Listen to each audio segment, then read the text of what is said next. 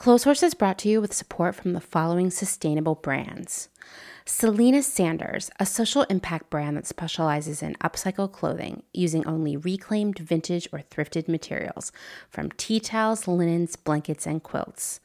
Sustainably crafted in Los Angeles, each piece is designed to last in one's closet for generations to come. Maximum Style, minimal carbon footprint.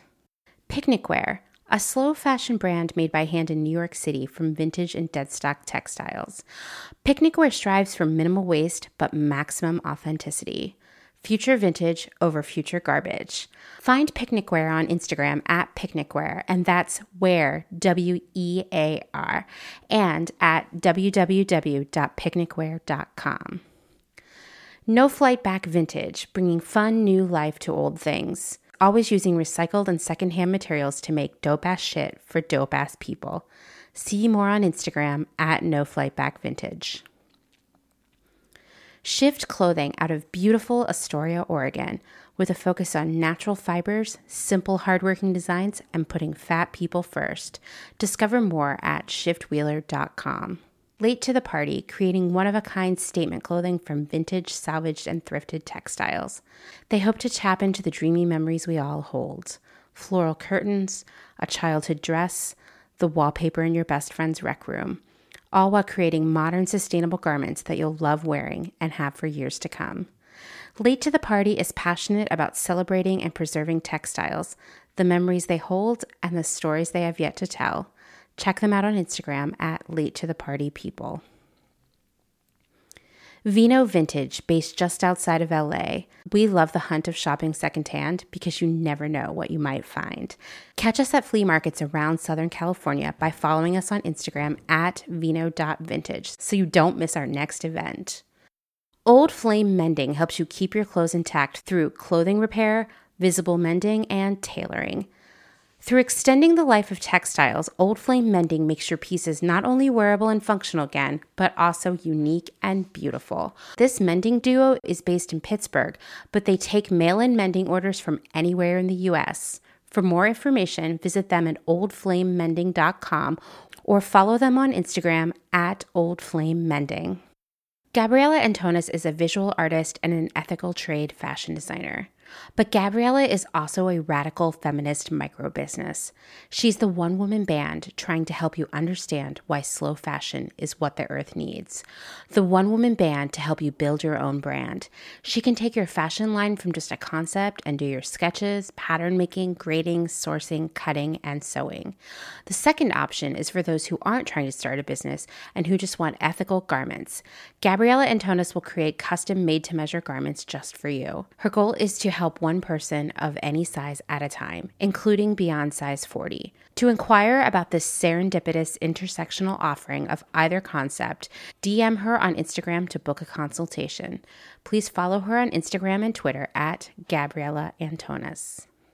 Dylan Page is an online clothing and lifestyle brand based out of St. Louis, Missouri. Our products are chosen with intention for the conscious community. Everything we carry is animal-friendly, ethically made, sustainably sourced, and cruelty-free. Dylan Page is for those who never stop questioning where something comes from. We know that personal experience dictates what's sustainable for you, and we are here to help guide and support you to make choices that fit your needs. Check us out at dylanpage.com and find us on Instagram at dylanpagelifeandstyle. Salt Hats, purveyors of truly sustainable hats, hand-blocked, sewn, and embellished in Detroit, Michigan. Find us on Instagram at Salt Hats. Karen Kinney Studio. Located in Western Massachusetts, Karen specializes in handcrafted earrings from found, upcycled, and repurposed fabrics, as well as other eco-friendly curios, all with a hint of nostalgia, a dollop of whimsy, a dash of color, and 100% fun. Karen is an artist/designer who believes the materials we use matter. See more on Instagram at Karen Kinney Studio or online at www.ckinney.com. Gentle Vibes Vintage. We are purveyors of polyester and psychedelic relics. We encourage experimentation and play not only in your wardrobe, but in your home too. We have thousands of killer vintage pieces ready for their next adventure. See them all on Instagram at Gentle Vibes Vintage. Thumbprint is Detroit's only fair trade marketplace located in the historic Eastern Market. Our small business specializes in products handmade by empowered women in South Africa, making a living wage, creating things they love like hand-painted candles and ceramics. We also carry a curated assortment of sustainable and natural locally made goods. Thumbprint is a great gift destination for both the special people in your life and for yourself. Browse our online store at thumbprintdetroit.com and find us on Instagram at thumbprintdetroit.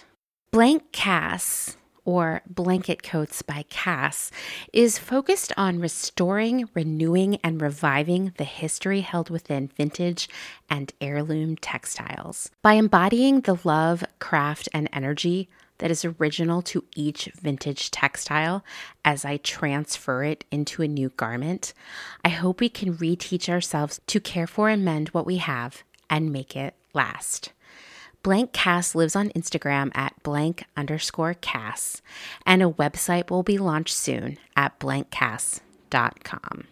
Located in Whistler, Canada, Velvet Underground is a velvet jungle full of vintage and secondhand clothing, plants, a vegan cafe, and lots of rad products from other small sustainable businesses.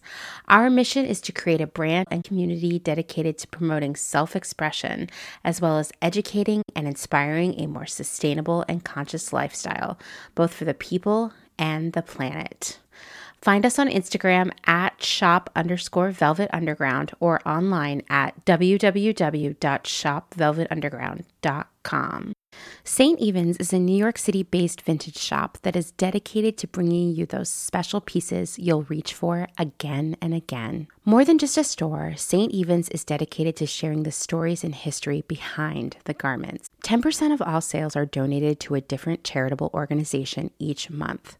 For the month of June, St. Evens is supporting Last Prisoner Project, which works to redress the harms of cannabis criminalization through legal intervention, education, and criminal justice reform advocacy. New vintage is released every Thursday at wearstevens.com with previews of new pieces and more, brought to you on Instagram at wear_st.evens. That's Wear St. Evens. Country Feedback is a mom-and-pop record shop in Tarboro, North Carolina. They specialize in used rock, country, and soul, and offer affordable vintage clothing and housewares. Do you have used records you want to sell? Country Feedback wants to buy them. Find us on Instagram at Country Feedback Vintage and Vinyl, or head down east and visit our brick and mortar. All are welcome at this inclusive and family-friendly record shop in the country.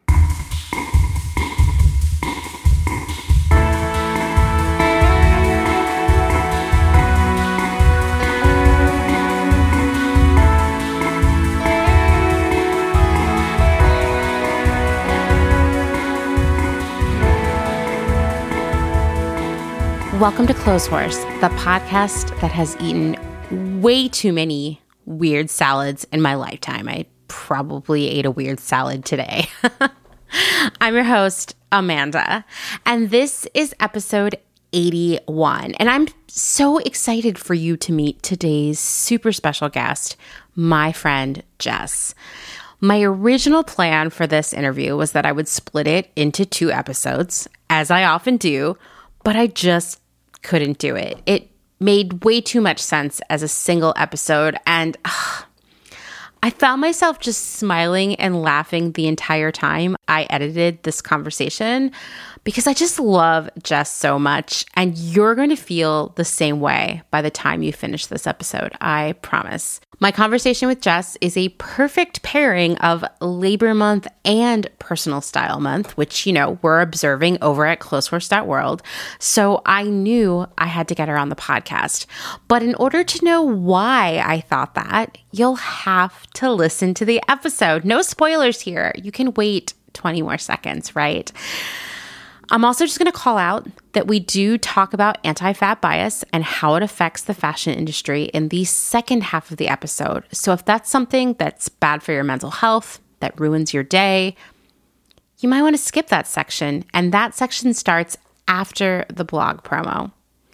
This is a long conversation, so I just want to jump right into it. With no further ado, let's meet Jess.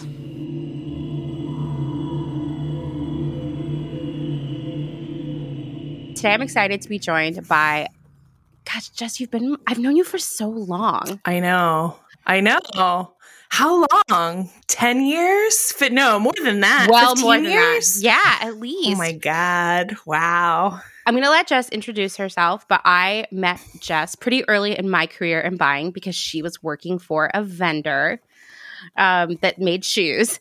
And I was like, wow, this vendor is really annoying. But every time I'm in a meeting with them, I just want to talk to Jess. So it was like, hey, do you want to take this to the next level, outside of work? Do you want to follow me on MySpace? Yeah, exactly. And then, maybe write on each other's walls. Were they called walls then? Right. I don't know. And then maybe if we do that a couple times, then we can hang out in real life, which we did. Yes. So, Jess, why don't you tell everyone who you are? I am Jess. Right now I am a mom Which is a job. and a content creator. And I'm just kind of trying to survive in this plus size fashion space. And I don't know. That's pretty much what I'm doing right now. So I had been wanting to talk to you about coming on the pod anyway, to talk about being an influencer and the plus size style space, which is the whole conversation in itself. But then I realized that you've had, I don't know, anywhere from 9 to 1,000 different jobs. I know. When you said this morning, you were like, I'm going to ask you how many jobs you had. And I started trying to do the mental gymnastics of trying to answer that. And I just gave up because it's so insane. It's absurd and kind of embarrassing. I don't talk about it a lot because it really makes me sound like I have commitment issues, which I don't.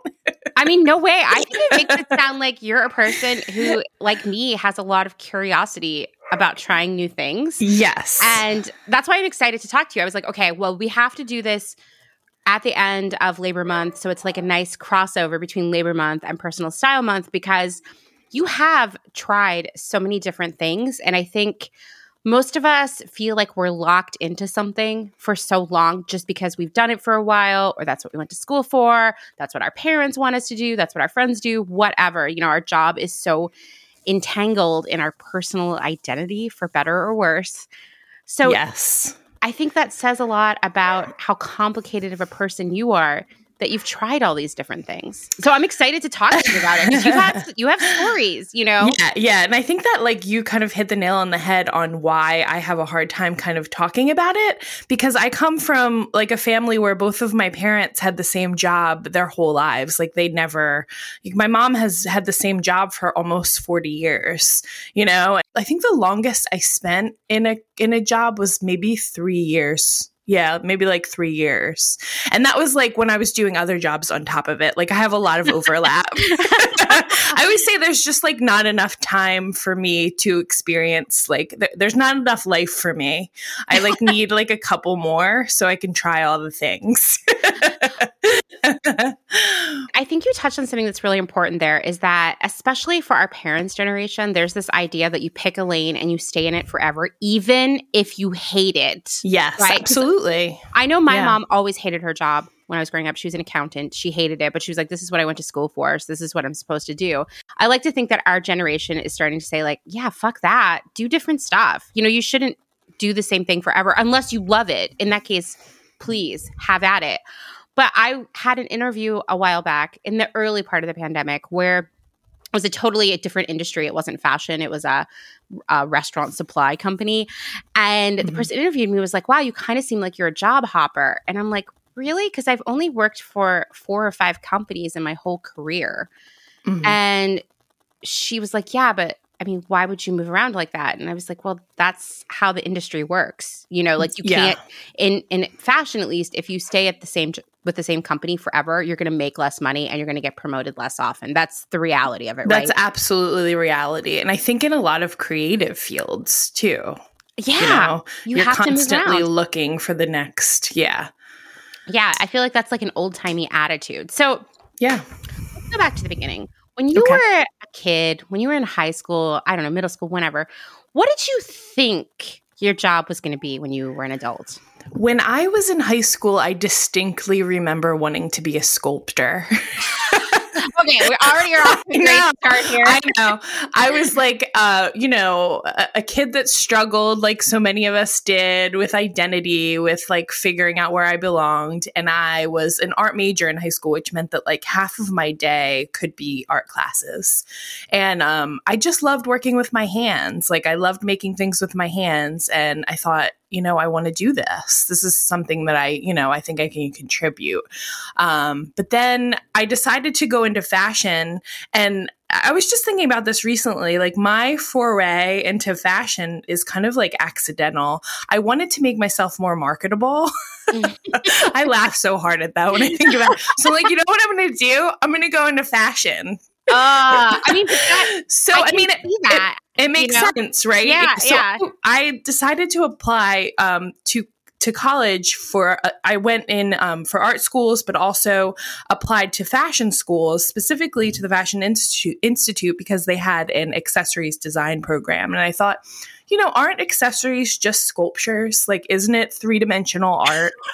I know. Silly Jess. In its purest form. I mean, I think this is interesting already because this is pointing out something that I think is in the back of my mind a lot too, that if you're creative and like that you are somehow supposed to make a living off of that creativity, that a lot of people do get pushed into fashion because that is a commodification of creativity. Whereas like if you had just said, no, I'm going to school for sculpture, your parents would have been like, well, so like you're going to get a job at Starbucks when you're done, right. Or what are you going to do with it? And they say that out of fear. Like I get that. But I think also, I always say I got into fashion accidentally, and that's just one place where I got into fashion accidentally. I was a plus size person, even at my thinnest. And I remember like not being able to find clothes, and I found JNCOs, right? Yeah. JNCOs. And I was like, suddenly like, oh, I'm in the raver culture. And because I found pants that fit me, like what? Right.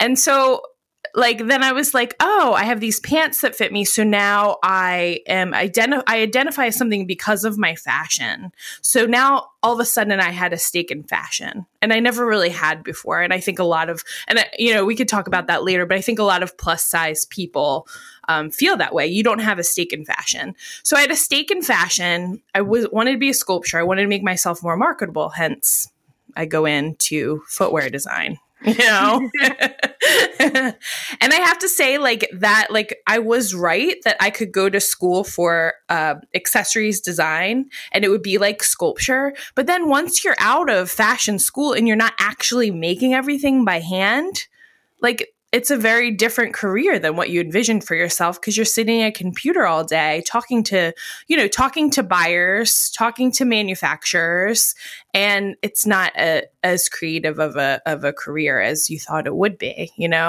All that stuff happens overseas, at least for us, in some kind of manufacturing facility. Mm-hmm, mm-hmm. It's true. So it's more meetings and emails than anything else. Exactly. Oh yeah, I always said like you tell people like, oh, because I was a footwear designer, and I would tell people that, and they envision like somebody in a movie that's very glamorous, and they're a footwear designer. I'm like, yeah, I guess, but that's like maybe 5% of the job is that fun, creative part where you're shopping the market and you're trend forecasting and that kind of thing.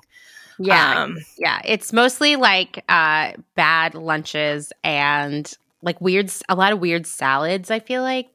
A lot of weird salads. Wow. Why do we eat so many weird salads? Somebody should do a case study on this. It's so true. And like walking around like really sad, like industrial parks. I don't know. Because that's just on your lunch break. And just being like tired, you know. Just being tired under fluorescent lights. And, yeah, totally. Anyway. It's very different from what you envision. But I do have to say, I met some of the coolest people ever. You are one of them, just by being in this industry. So there's that. But I'm definitely an expatriate, as far as the fashion industry goes, I guess. It's true that in my career, I have met some of the raddest, smartest, interesting people ever. And I've also met some of the just most terrible people ever. So I agree with that. It's absolutely. But I think that's important to call out is that I worked with a lot of really horrible people. I worked for a lot of really horrible people, but I also worked with lots of really rad people that kept me coming to work and staying engaged, and I'm still friends with them. For sure. And so many of the people that I met at the place where we worked together, eventually we worked together. Yes. I'm still in touch with some of these people, and some of them are doing really effing cool things now. So agreed. There's hope for us yet. Agreed. There really is. So okay, I'm skipping my question where I ask you how many jobs I think you've had because we don't know. Maybe I'm gonna say I can't count it on two hands. Okay, so let's just leave it at that. That sounds right to me. Okay, so how about this? What was your favorite job? My favorite job was hands down when I was a teacher in the Philly school district. My gosh, I remember that. And wait a minute. Wasn't that at the same time they were filming some sort of Tony Danza reality show? Oh my gosh. What was it called? Oh, I can't believe you remember that, but you have such a good memory. I mean, it could have... it was Tony Danza. I'm Googling it right now. And it was called Schooled? No.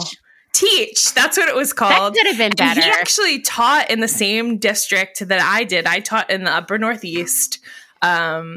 Still considered Philly, but almost not. It was right on the border.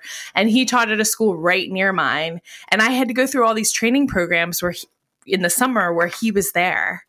And he'd always have his people with him. And I have to say, I only watched a couple episodes, but I think he did a pretty good job. Teaching is really hard. Yeah, it seems so. I just did some speed reading about it. He did not have teaching certification when he began. And so in the beginning, he had to have a co-teacher there. But it says that he got his teaching accreditation and taught the second semester without the co-teacher.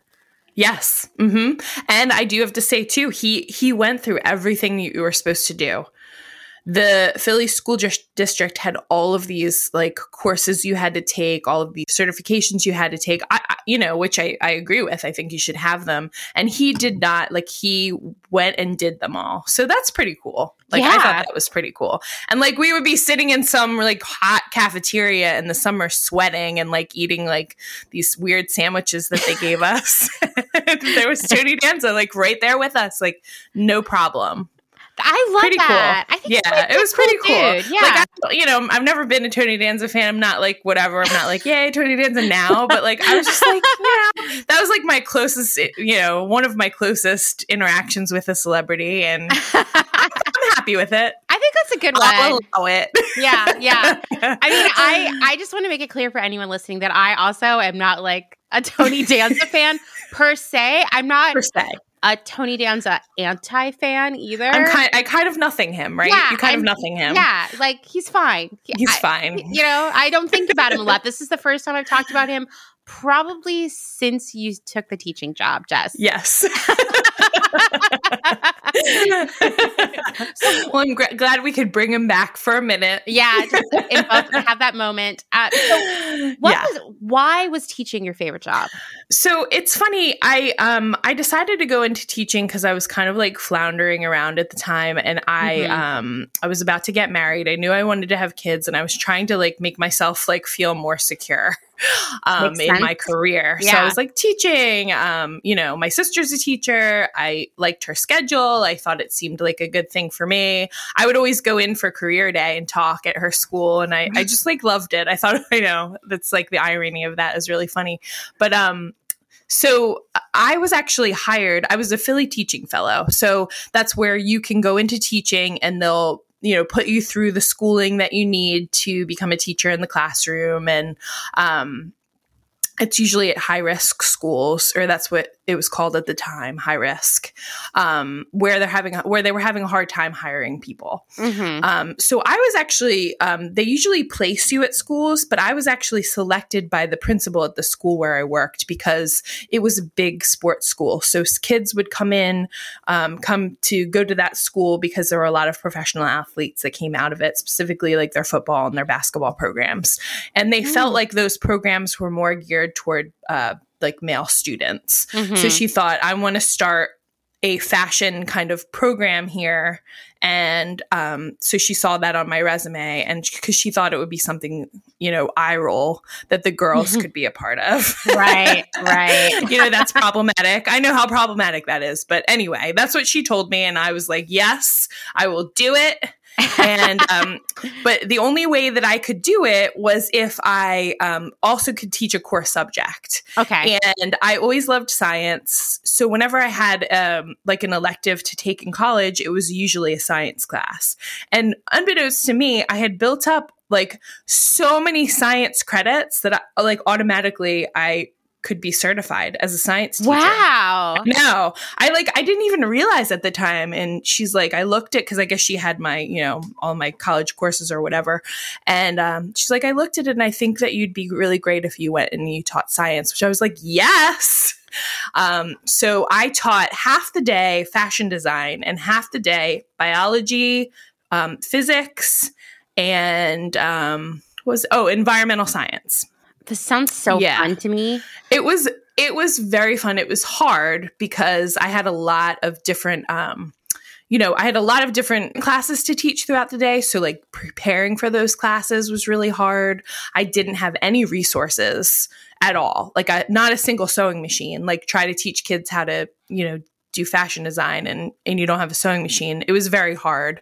But it was also the same year that I got married. So I started teaching in September and I got married in October. I went away on my honeymoon, which, you don't usually go away in October as a teacher, but it was like one of those things that were like, we want you, right. We'll figure it out. It'll be fine.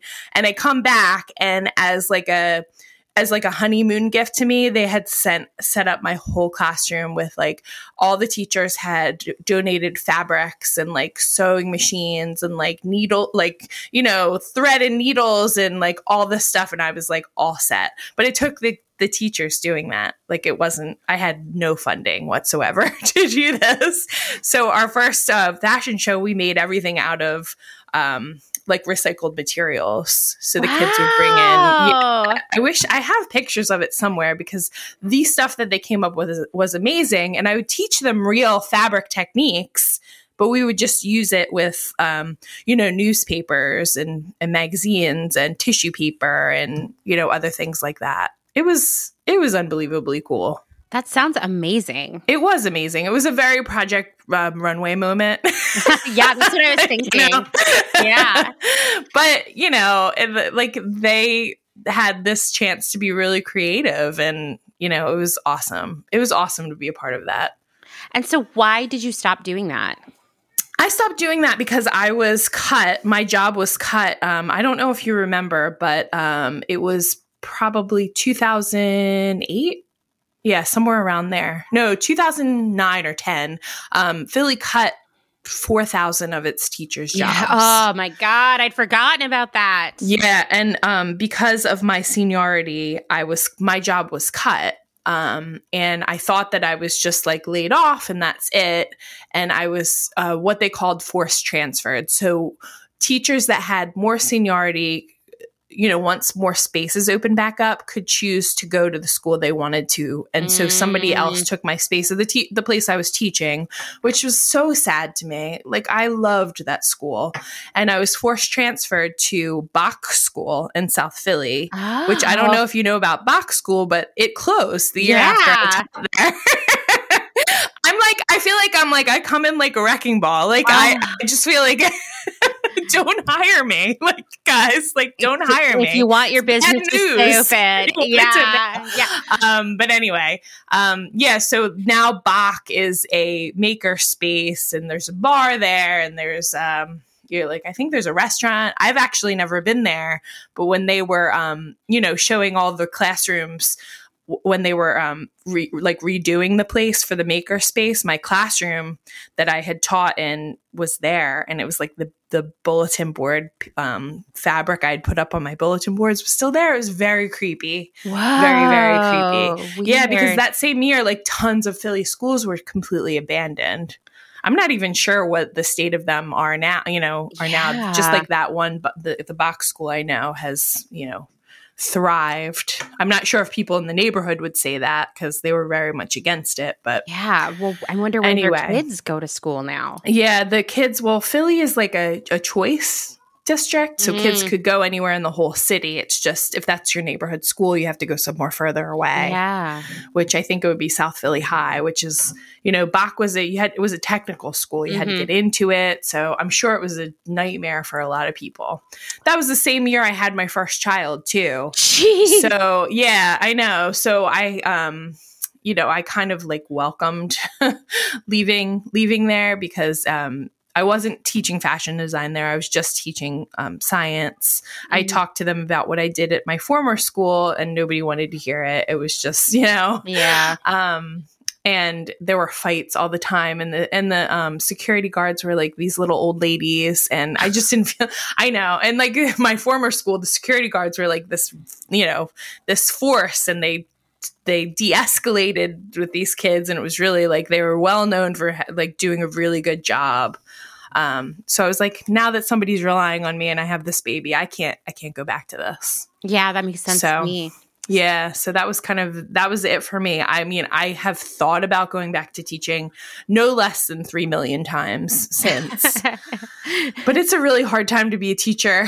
Yeah. This is not really the time. is. Yeah. This is not the time, not even the pandemic. I just mean like what we expect from teachers is just so absurd considering what they're paid. And exactly. It's just, it's insane. So I don't know. What lies next for me. We'll see. Well, so what was your worst job? My worst job was, I'm sure there are a couple. Okay. I'm thinking of the job that I worked with you. I kind of had a feeling. So we're not going to name of company, course not. Of course not. We both worked. Well, I was working there when I met Jess for a very large fast fashion company, and I was working in buying. And you were working in. You joined the company later. Was it site merchandising? Is that what it was? Yes, it was online merchandising. And what's interesting about that time specifically, Jess, is I remember, like, within a year of before you had started, our website was so shitty that it would frequently just go down for a weekend, and we would miss like major sales. And we were a massive corporation with hundreds of stores. I can't tell you how many times I've talked about this very thing with people.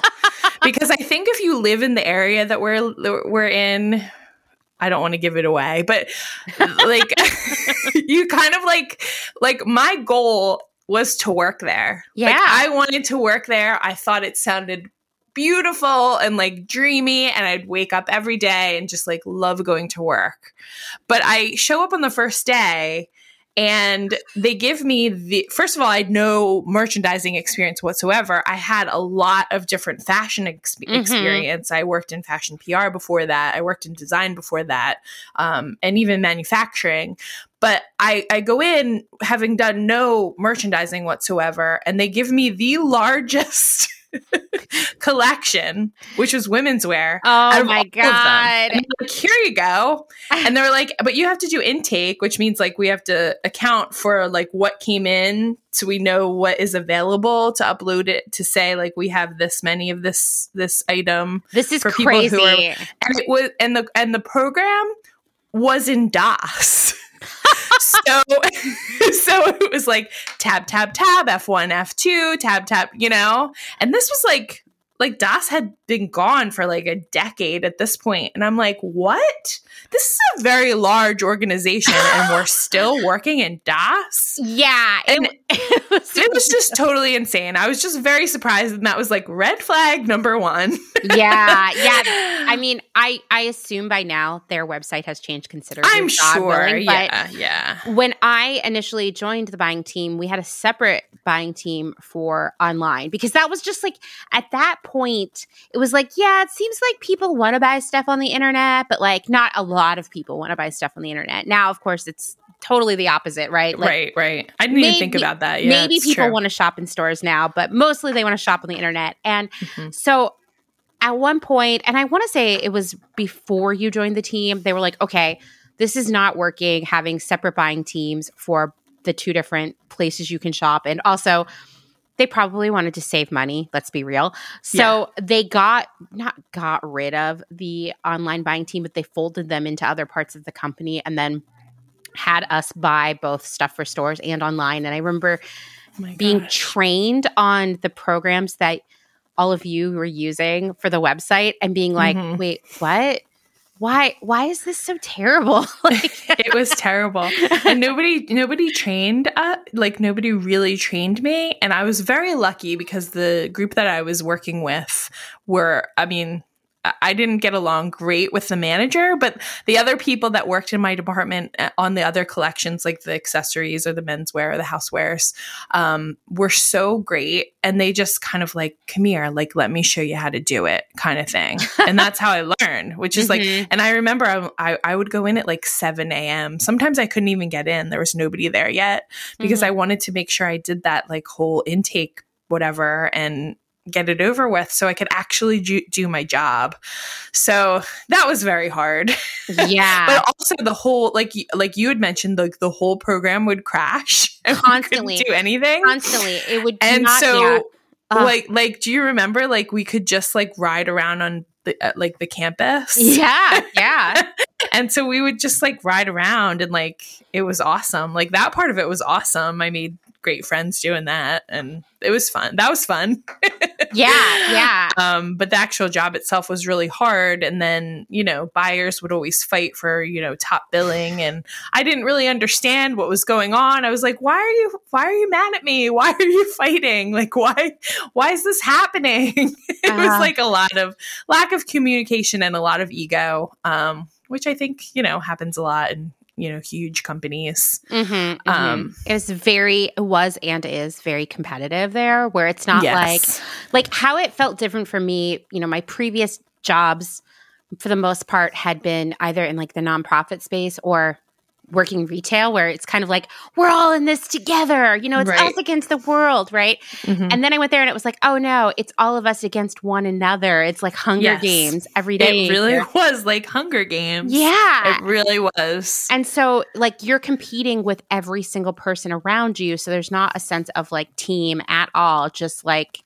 frenemies kind of. You and I had something in common about our beginnings at that company, which is that our bosses never spoke to us, which I think is a really interesting management technique, and really haven't experienced since then, but was very, very stressful, I guess, for me when I began, where I would sit, I sat about 10 feet away from my manager, and she never spoke to me. She just emailed me. And so I would go a whole day without speaking to another human sometimes.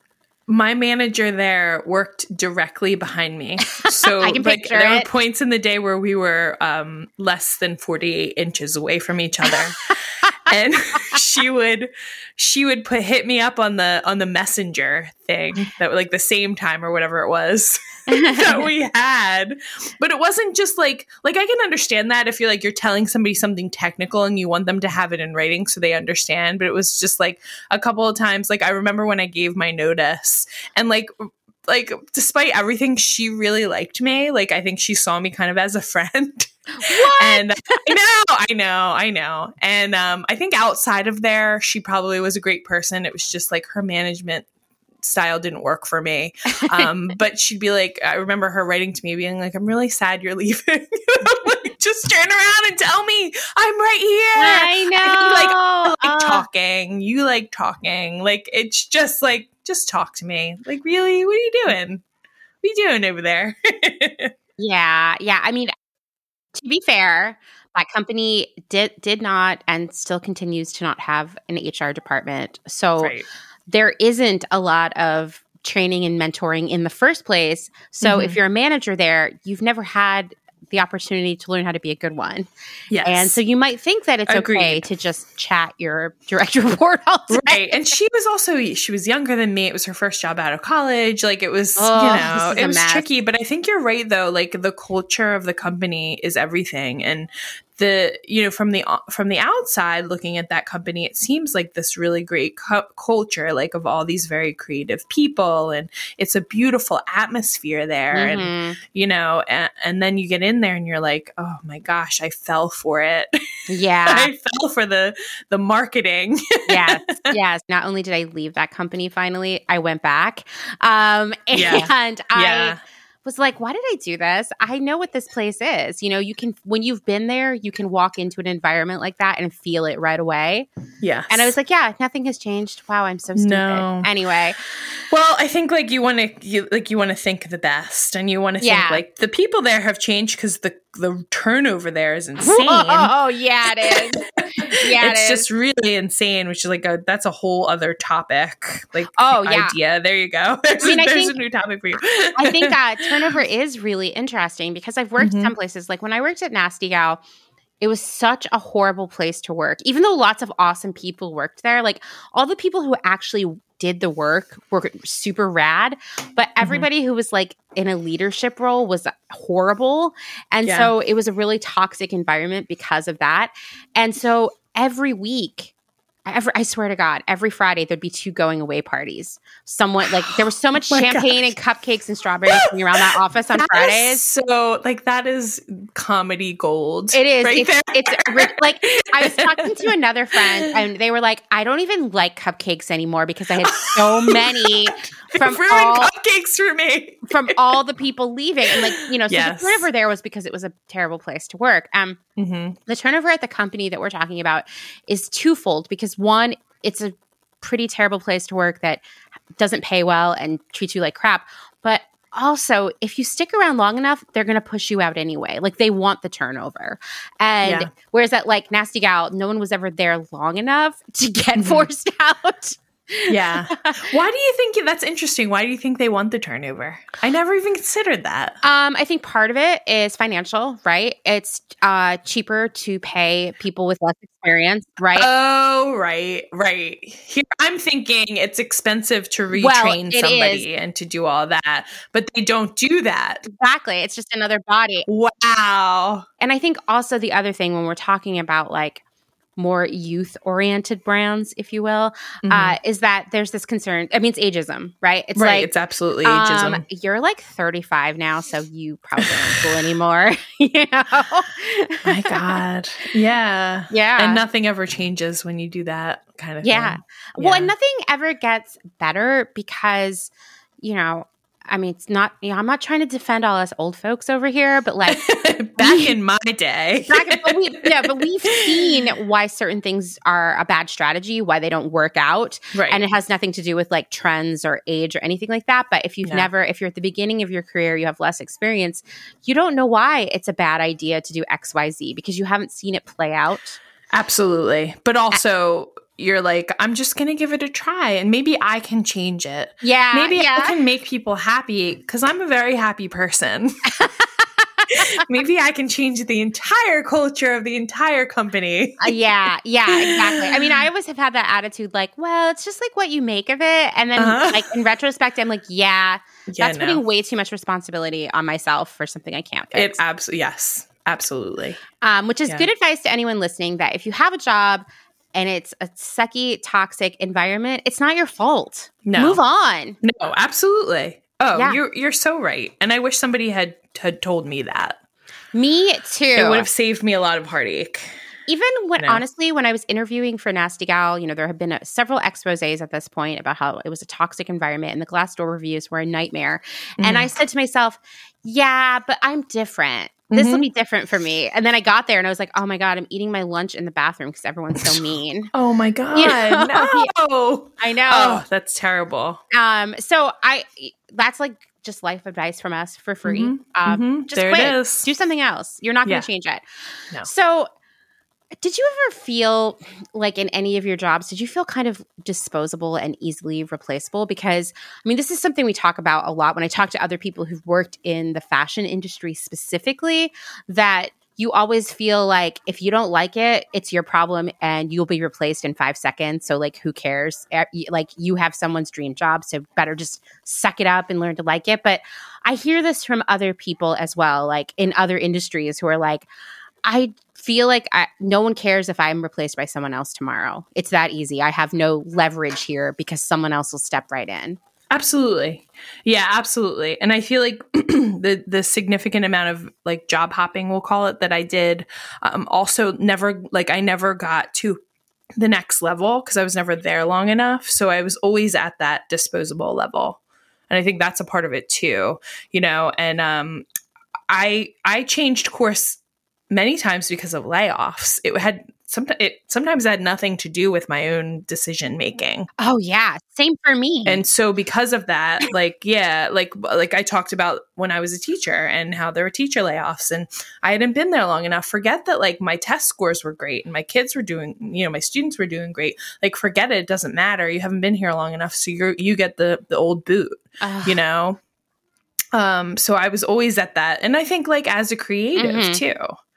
It's like, when I was a footwear designer, I was the creative department, like almost single-handedly. And it's like, okay, well, we'll just keep all of the business people. And this was during 2008 economic collapse. You're the first to go, but we'll bring you back as soon as we can, But for half the money. That's something I've been seeing right now. I belong to a lot of different groups that are, organizing around unemployment and issues with jobs right now. And a recurring story is people who were laid off due to the pandemic, their bosses, their employers coming back to them and saying, hey, listen, you can come back, but you're going to take a 30% pay cut. And it's like, wait, what?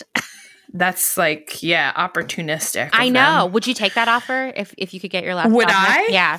I don't think so, but that's my privilege. Right, I don't have to, Yeah. But if I had to, absolutely, I probably would. Exactly. I mean, like we're still riding on this unemployment, train, but it's gonna end. Like I'm just like, I've been thinking about September when like unemployment benefits are going to drop off, like, and it's going to be Lord of the Flies. Hot take. No, I'm really frightened about it because there just aren't enough jobs out there right now. I'm very frightened about it, and I feel like the numbers they're showing, the jobs, and like all this talk of like, but nobody wants to work. We're having a hard time. Nobody wants to work. Well, it's going to change pretty fast. So yeah. No, I don't know. There are like, for all of this, like no one will come in our work in my restaurant or my McDonald's talk that I see. The reality is that there just aren't enough jobs out there anyway. And I also, I know that we are not supposed to expect that the world is fair or just, and we are supposed to just take what we're given. But it seems incredibly unfair and unrealistic to expect someone who maybe was making $50,000 before, $100,000 a year, whatever, to now go work at Taco Bell. Yeah. I don't think that's fair, and I don't think that's okay, and I don't think that's a reason to cut off unemployment benefits. Of course not. I mean, I'm also lucky because when I was working before the pandemic, I worked for a great company who really valued us. And I don't think that they would do that. I mean, things have changed for them. They're not really in a position to hire everybody back right now. They're trying. But they are a business that decided when we open, we want to pay our employees fairly. So we can't bring back people unless we can pay them fairly. So they're just not open as much. They're only open 2 days a week versus 7 days a week. And I think that's okay. I'm sorry, 6 days a week. That's okay. I think it's okay. And they're just making it work. And I respect that. But then there's all these like, we want people to come and work and they're not working, but we only pay $3.25 an hour. And then they can make a lot in tips, you know? Maybe. It's just like maybe, right? Yeah. It's like you can't. It's just like I feel like I would always be chased if I had a job like that. I would be so to make ends meet. Yeah, it's just so stressful. So anyway, in what job did you feel the most appreciated? Like you were valuable, and everybody would do anything they could to make sure you were having a good experience there. I think that was when I was teaching at my first school, because I had a really great supervisor and I had a team that I worked with, like all these other teachers. The first year that I worked there, they put us into these groups so that we could have, kind of like brainstorming sessions. And we all had, similar students. So we could talk about those students and how we could serve them the best. I thought that was great. But then after I left education and had my first child, I started my own company, and I did like kids cooking classes, and I ran summer camps for kids. I did like a farm to fork for kids, where we went to a farm and they would go and they would pick all the ingredients and we'd make recipes and stuff. And it was during the summer, and I hired all teachers to be my counselors with me. And I mean, and that was just like an unbelievable experience. So both of those jobs, but I think the farm to fork and all the cooking classes and all, I had control over it. So that's probably why I liked it. And it was something that my community really like embraced. And, it just was, I got a lot of support, and, so that makes a difference. Yeah. Yeah. I mean, that sounds like a perfect job for you, actually. It was great. Yeah, it was really great. Then I had my second child. I did it until I had my second child. And then it was just like, it was too much. Yeah. It was really hard work. And when I broke down what I made versus the amount of time that I was spending on it, and the amount of time I had to like kind of take away from my kids because I had to plan for it and like, drag everything out into a field so that kids could make salsa out of the stuff they picked. It was just like, I can't do it. It doesn't make sense for me anymore. So I do miss it. Every summer comes along and I'm like, another summer without time at the farm, and it was like, it started at age 4. It was like age 4 to 13. And I really started that program for my daughter, who loved going whenever we would go to farms, and they would take care of the animals, and it was magical. They would pick a bouquet of flowers every week and we'd make a bouquet to bring home. And it was wonderful.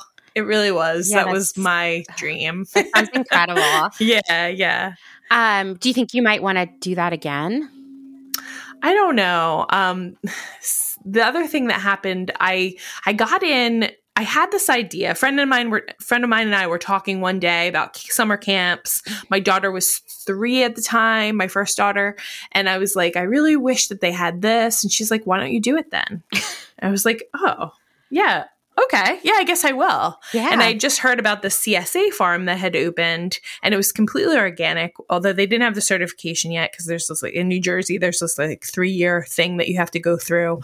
But they were growing everything organically. The farm had been abandoned for like 10 years. They redid the whole, they brought it back to its original grandeur.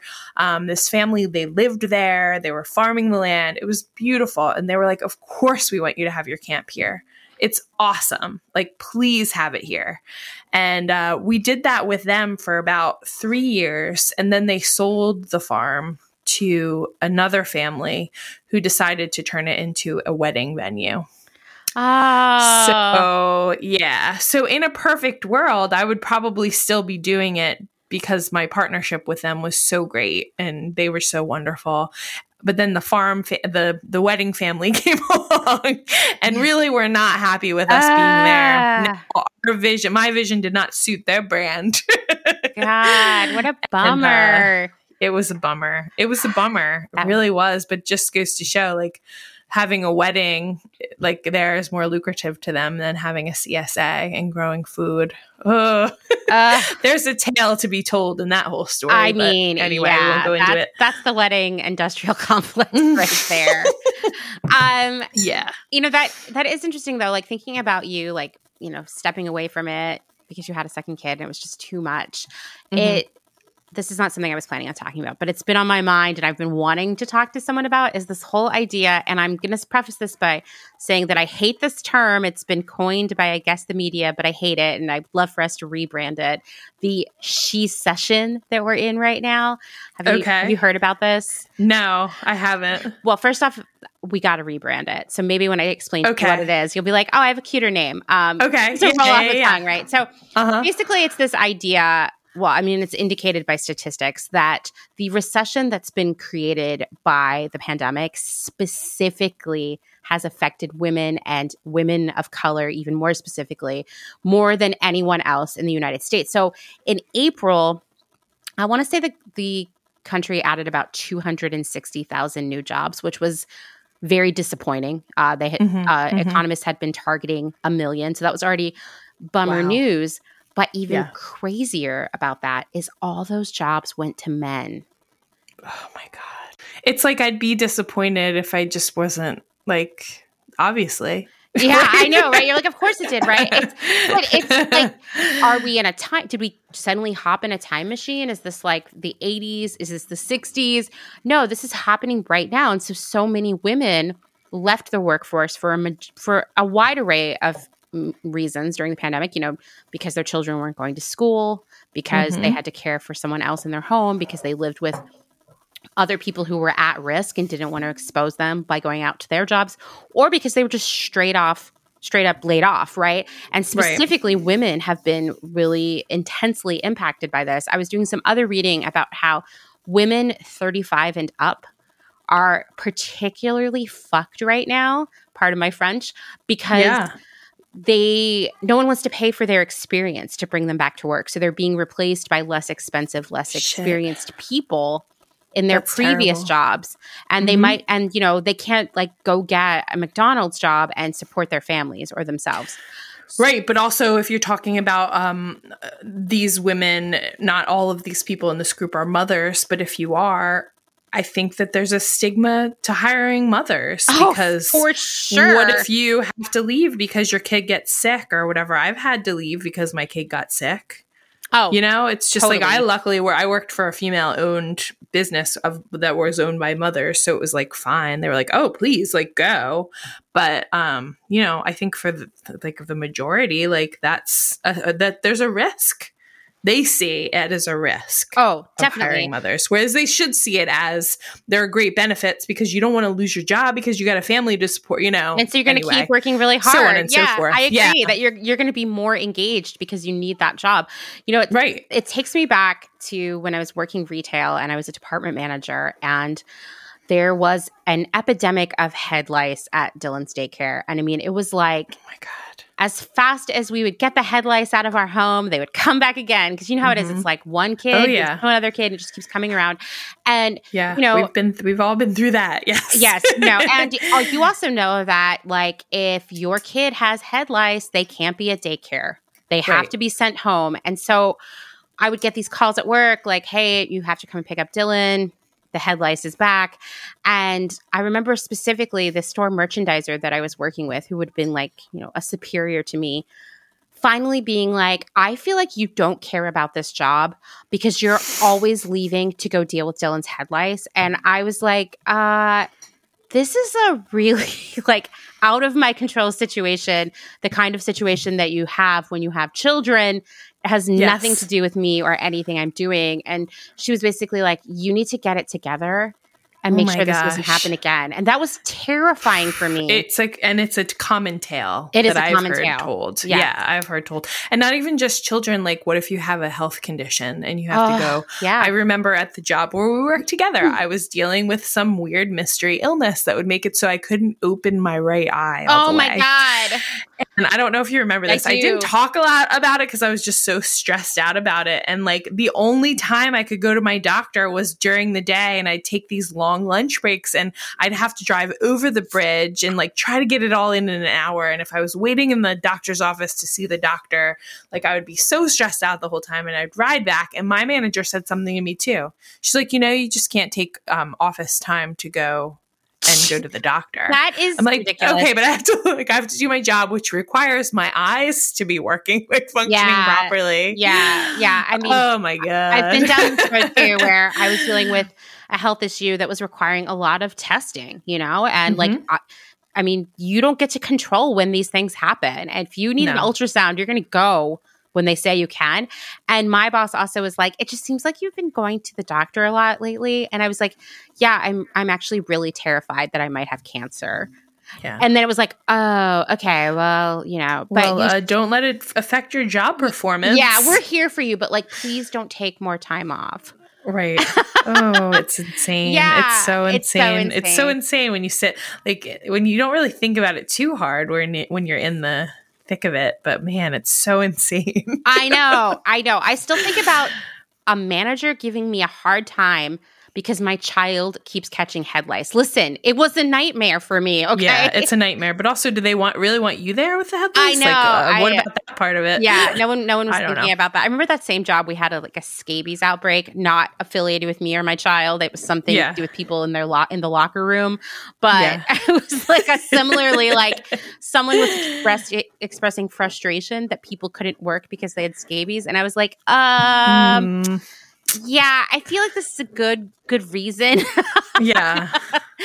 So it's just like, oh, the goddamn bottom line. Jeez. Dude, I can't even imagine. I mean, obviously, I lost my job early in the pandemic. I know you did too. I can't imagine working through it and having to deal with the nonstop terror and anxiety that someone in your home is going to get sick, and then you might not be able to work either. I mean, I have so much empathy for everyone who has had to deal with that and keep going. I mean, what a traumatic day-to-day experience. Yes. I think it'll be interesting to see all of the trauma that all people have will hold on to because of this in different ways. But, going back to the whole being a parent during this, specifically being a mother during this, we're the ones that have that invisible burden of being the caregiver, no matter what it all costs. No matter. Right? No matter. Even if you're the breadwinner, even if your job is, super, super intense and whatever, it still falls on us. And we have to do a perfect job at both. Right. And where was I going with this? Oh, when the pandemic happened and I had friends that were, teachers or were working from home and had their kids at home with them. Like even bringing in somebody for childcare was such an unbelievable risk to your family, because you had to, it was impossible to know what they were doing. I mean, you could ask, but even them going to the store presented a risk. So it was just like, I don't know. I just remember my next door neighbors who both worked full time at really stressful jobs, having 2 young kids, both under the age of 6, home, and not feeling comfortable bringing anybody in. And it just, anyway. Yeah. We can do anything. We got through this. Yeah. And so I think it'll be interesting. I mean, not even interesting. I feel very concerned that we are about to travel back in time economically, specifically for women. Yeah. Oh, yeah. Because I don't think a lot. I mean, I know I'm not getting my career back, and I have talked to other women who feel similarly. I actually was speaking to a reporter a while back about different unemployment experiences, conversations she'd been having with people. And she was saying, a lot of people are just like, well, I'm never going to have a job again, so I'm going to start my own business. Yeah.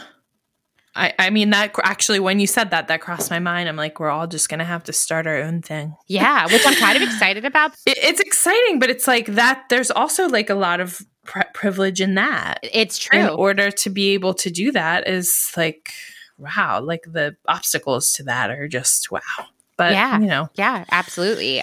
If you're a woman, especially if you're a woman of color, even more so. Oh, gosh, if even you more are so. a woman with children, maybe, and if you're like a single parent, I mean, this is a scary situation for me. And I feel like I was relatively unscathed by the Great Recession because I was so entry level that like I practically worked for free anyway. So no one thought about cutting me.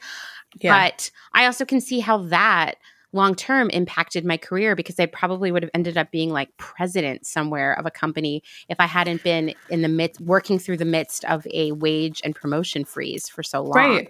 Right. And if you were the CEO of that company, the freaking culture would change and they'd start slowing down their fashion and, and they'd actually make clothes for fat people. Like, come on.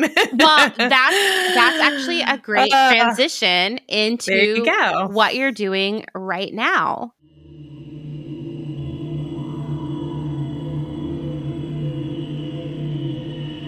Hi, this is Carrie, executive editor of Clotheshorse.world, here with a quick update on what's happening on the blog. Our theme this month is personal style, how you define it and incorporate it into your daily life. This week, we have lots of practical advice for your reading pleasure. Kicking things off on Monday, Alex, our vintage detective, gives us a very thorough guide to thrifting like a pro. On Tuesday, Bethany shares the ingenious ways that she displays her clothes and accessories at home so that she can shop from her closet. So many great ideas. On Wednesday, Elise, our fantastic community outreach resident and proud outfit repeater, showcases a thrifted dress that she has worn year-round and all around the world. And finally, on Thursday, we have a report from Haley about her May sales results on Poshmark, Vinted, Mercari, and Depop. A reminder that July will be Body and Beauty Month on the blog, and we're interested in your thoughts about the wellness industry, how you've come to define beauty, and what you do to feel good in your body. The deadline to submit for this theme is June 19th, but we're happy to get submissions on any subject anytime. This platform is for you, and we're so impressed with the stories that we've been working on.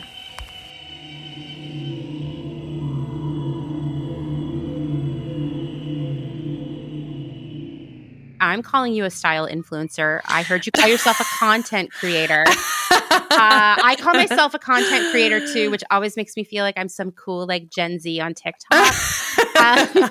It's just so it rolls off your tongue, content creator. No, I mean I don't consider myself an influencer, and it's not for any like any hip reason. It's more just because I don't have like a ton of followers, and I kind of started this as just a hobby. So I loved my job. Before the pandemic, I was working at a cafe in the town where I lived. I walked to work. It was female owned, female run. Oh, sounds amazing. It was like, I have chills even talking about it. I loved working at this place. I was working as a cook, as a vegan cook. And I had worked as a vegan cook for a bunch of other places and was still working for other places at the time. But I came in, they were like, give us whatever. Like make a vegan menu for us. This is what we've been wanting. So they gave me full autonomy, and just like amazing people to work with, super open-minded. Like it was great. It became a huge part of my identity, as it does. And I think like that's a kind of a problem for me, but I think it's something that a lot of people do. So this is my identity. And the pandemic came and fucking shit on my dreams. As it did for a lot of people, right? Yeah. And I was just like, it's going to be a couple weeks, like we all did. Right. You know, I'm a Pollyanna. Gone by Easter. Exactly. It'll be fine. We got this. And even like my bosses were like, we got this. This is what you got to do. They ended up just running the company themselves, the two of them. They had to lay off everyone, which I think was pretty fair the way they did it. Mm-hmm. And so suddenly I was thrust into this, like, who am I? Yet again. I'm like, freaking, do I have to reinvent myself again? Like, I'm tired. I need to figure out who I am for once. Right. Anyway, so I was like, how am I I think like my job kind of helped with my mental health. I deal, with anxiety, depression, that kind of stuff. Mm-hmm, mm-hmm. And it really kind of like helped me to kind of maintain this equilibrium that I needed. And suddenly I was kind of of knocked off of my stilts, and I needed to figure out something to do. So both of my kids were home suddenly. One of them could do full remote schooling on a computer and was really good about it. She's in 3rd grade, so it was like, easy for her to do all that, which I was lucky and with that, because like a lot of people are just like, this is such a challenge. And then I had a preschooler who couldn't do remote. So I was suddenly her homeschooling teacher, and I ordered a homeschooling program, and I was like, I'm a homeschooler now. Which much love to homeschoolers. That is the hardest thing I've ever done. Oh my God. Ever. I cannot even imagine. It was insane. I tried to be this very like, I guess cottagecore comes on trend. I tried to be this cottagecore homeschooler, and we would pick flowers and we'd draw them and talk about them, and but it was freaking exhausting, and it was never ending. So anyway, I thought to myself, what can I do? Let me give myself a job. and I also wasn't getting dressed, and I wasn't taking care, I wasn't like brushing my hair some days. I'm like, you know what? I'm going to give myself accountability. And how can I do it? I'm going to do what these plus size, influencers that I love, that are literally lifting me out of the ditch right now. I'm going to do what they do. Not because I want not to have a following or whatever, more just accountability to get up, put on a cute outfit, brush my hair, and post something, and I'll make sure that I do it. I think I said 3 days a week. So I started doing that and not really thinking anything of it. And I started to make friends with people on there. Not only friends, but I started to make friends with the people that were so influential to me. And I couldn't believe how accessible these people were, and we're talking about things that I'd never talked about before with others. And it just turned into something. And now it's just, it's kind of like what I do. I don't know. I mean, there's a piece love of it that's a part of every day for me. Yeah. And it's, it's very creative, and it doesn't come without its challenges. There are definitely things about it that I don't like, that I'm trying to change. For example, I don't want to just be somebody out here selling things. Right. I think that happens, and that's not really what I want. But at the same time, I want people to know, I'm a plus size person. I've almost always been a plus size person, and you can dress a certain way. It's not that perfect, but if you dress a certain way, you feel a certain way, it's social currency, right? And it's about value and how you see yourself in the world. And I don't know. And it changed a lot of things for me. There's something to be said for purpose, right? Yeah. Having purpose and having somebody that's waiting for you and relying on you. I mean, you get that by being a parent, but it's it's different. It is having a job is a reprieve from being parenting. I think one can sometimes, I'm going to quote Ruth Bader Ginsburg. Right. I remember a quote of hers where she was like, well, I do both, and one is a reprieve from the other, and both make me better at the other. Oh, totally. Totally. Yeah. I mean, I would say, when Dylan was very young, no one would hire me because, like you said, no one wanted to hire someone with a kid because I wouldn't be available 365 days a year. Whether it's legal to discriminate against people who have children or not, it happens. It happens. Yeah. It happens. Oh, absolutely. They don't have to tell you why they didn't hire you. They could just say that you weren't a good fit. Yeah. And then you're like, okay, cool. Yeah. And so I could not find a job for a very long time. And it was hard to just parent 24 hours a day. The only person I was seeing was a toddler. And just that wasn't my happy place. I know for a lot of people it is, right? Yeah. Oh, and that's fine. Yeah, I think totally. that's great. But I also have always said, when it comes to parenting, and I know we're trying to change gears here, but just as an aside, I always said, we're doing it wrong with parenting. We're doing it wrong. We're sitting in our little houses with our little child, and we're their world and they're ours. And this is just not how humans are supposed to be. We're supposed to be in a tribe somewhere, and all the kids are supposed to be raising themselves with each other. Yeah. Yeah. All the other adults are the parent figure to all the kids. And, and I kind of I kind of built that in my community. I was very lucky, but I think that's rare. Definitely. You know? Definitely. So yeah. Anyway, we're doing it wrong. We are as doing we it are wrong. many things. We are. But yeah, I think it's really cool that this misery of the pandemic, of kind of losing your sense of purpose, gave you a new one. Because that's what happened for me. It was like, finally, I have a mission again. Yeah. And I hope that we're going to see a lot of people doing cool stuff. I mean, I already am. So many people have started businesses because they were like, I have to do something. And I think this could be a sea change. So have you been approached by brands to do partnerships or anything like that? All the time, yes. All the time. That's what I thought. And so because you come from a unique background, not that you've had 900 jobs, but that you've worked in the industry and you know how shitty it can be, right? I do. Yeah. Does that make it harder to figure out who you want to work with, or to just think about partnering with some of these brands at all? It does, because it's complicated. So on the one hand, I don't want to just sell things to people. Mm-hmm. On the other hand, I want people to know that these options are out there. Mm-hmm. So it makes it a sticky wicket, right? Yeah. Yeah. I have turned down brands, but I don't do it very often. Mm-hmm. And why have you turned them down? I have turned down brands that were very fast fashion. Okay. I mean, that's great. I'm not going to name names. That's you fine. can go ahead and take your guesses as to what those would be.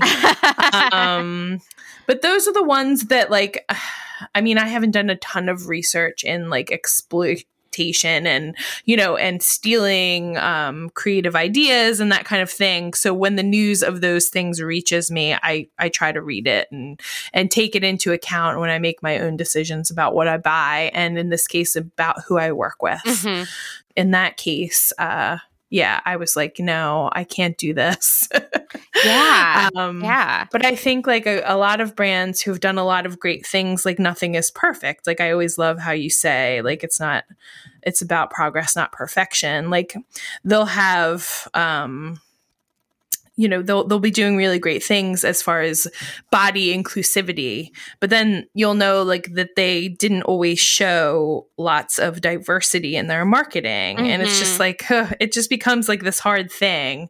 And it's like, we have so few, I'm probably like a 2X, 3X. Okay. So I'm considered like a small fat person. Right.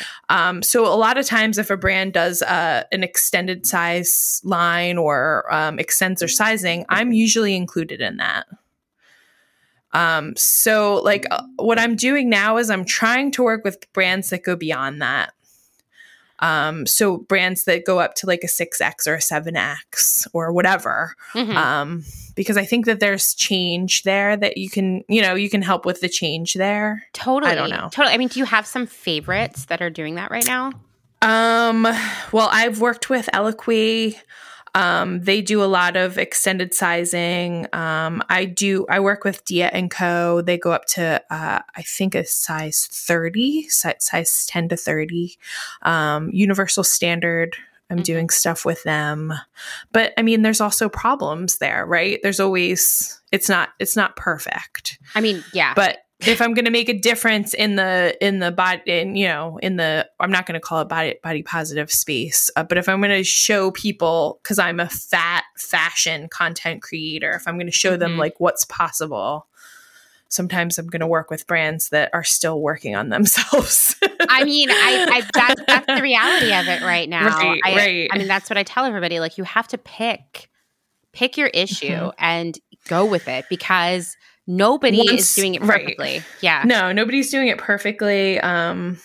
There are definitely brands that I would love to work with that are both like working with sustainable materials, paying fair wages, like doing like ticking lots of the boxes for me. Mm-hmm. But they're smaller brands that aren't going to work with somebody like me because I don't have a huge following. Exactly. So that has to make it more difficult. That's something I've thought about a lot. And it seems, this is in fact reality, that the fast fashion brands have been the ones that have jumped on extended sizing the most, right? Yeah. Why do you think that is? This is something I ask everyone because I don't know. Yeah, I've been thinking about this so much, and I have a very imperfect answer, a very imperfect theory. Okay. My theory is that it comes from the top, right? And by the top, I mean high fashion. Right. I'm talking like Gucci, like Dolce & Gabbana, like, you know, these like high fashion runway brands, right? So those are brands that all other brands are trying to emulate the coolness of them, right? They're aspirational. Right. So these very fast fashion brands, they're just about speed, trends, making lots of money really fast. They don't really care about that overarching image. Right. Whereas these brands that are in the middle, that are still fast fashion brands, a lot of people don't realize it, but are like, well, to be cool is to fall within this standard of beauty that is set by these high fashion brands. So we're not going to do it because we don't want people to think we're not cool. And that's not, I'm going to go out on a limb here. That's dangerous. And it's kind of violent. Right? Yeah. Because it feeds into this idea of like, so again, social currency and value and how fat people are. And I just speak to fat people because there's all these other like, you know, the body positive movement was started by fat, Black, and disabled women. Right. So like, I'm just going to speak to it as a white, you know, cis woman.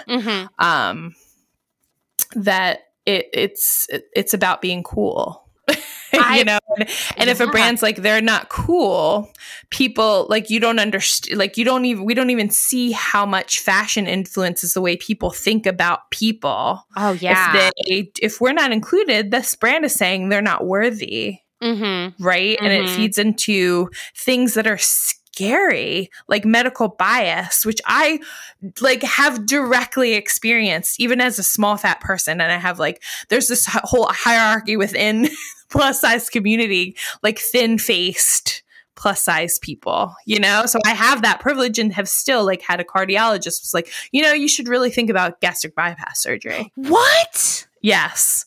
So I went to the doctor because my dad passed away of a heart attack when I was very young. So preventatively, like, you know, as a preventative medicine, I go to the cardiologist and I get everything checked out. Well, I didn't go to the doctor for a very long time until, you know, I started realizing like, I'm getting to be older. I should probably start to like watch things, make sure that everything's looking okay. So I went and he had this cardiologist who was a fat cardiologist. He had, and I don't use that word derogatory, just so you know. Right. Yeah. Fat is, you know, neutral term to me. He looked at my paperwork and my last blood work had been from when I had my second child, like, which was like 4 years prior. And he was like, your cholesterol is really high. Oh, he said, you should probably think about gastric bypass surgery. And I don't know if anybody realizes the high risk that comes with like people die from gastric bypass surgery. My dad had it last year. Oh, really? And he had, well, for one, he had blood clots.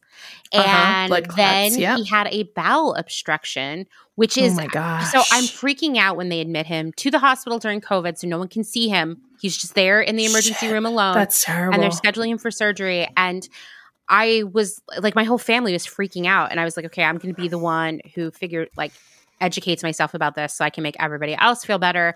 And like, it is not an exaggeration to say that is a common complication of gastric bypass surgery. In fact, that was the adjective that I encountered time and time again, that it's very common because the weight loss is so fast and it's not healthy. My dad felt like shit for at least the first 3 months. Oh, yeah. And that's, a lot of people say that. Yeah, he felt terrible. And you lose so much visceral fat that your organs start moving around because that's what was holding them in place. And so it's very common for your intestines to twist around because they're no longer being held in place the same way. It is a common side effect, complication, if you will. And it is not like a little tiny surgery.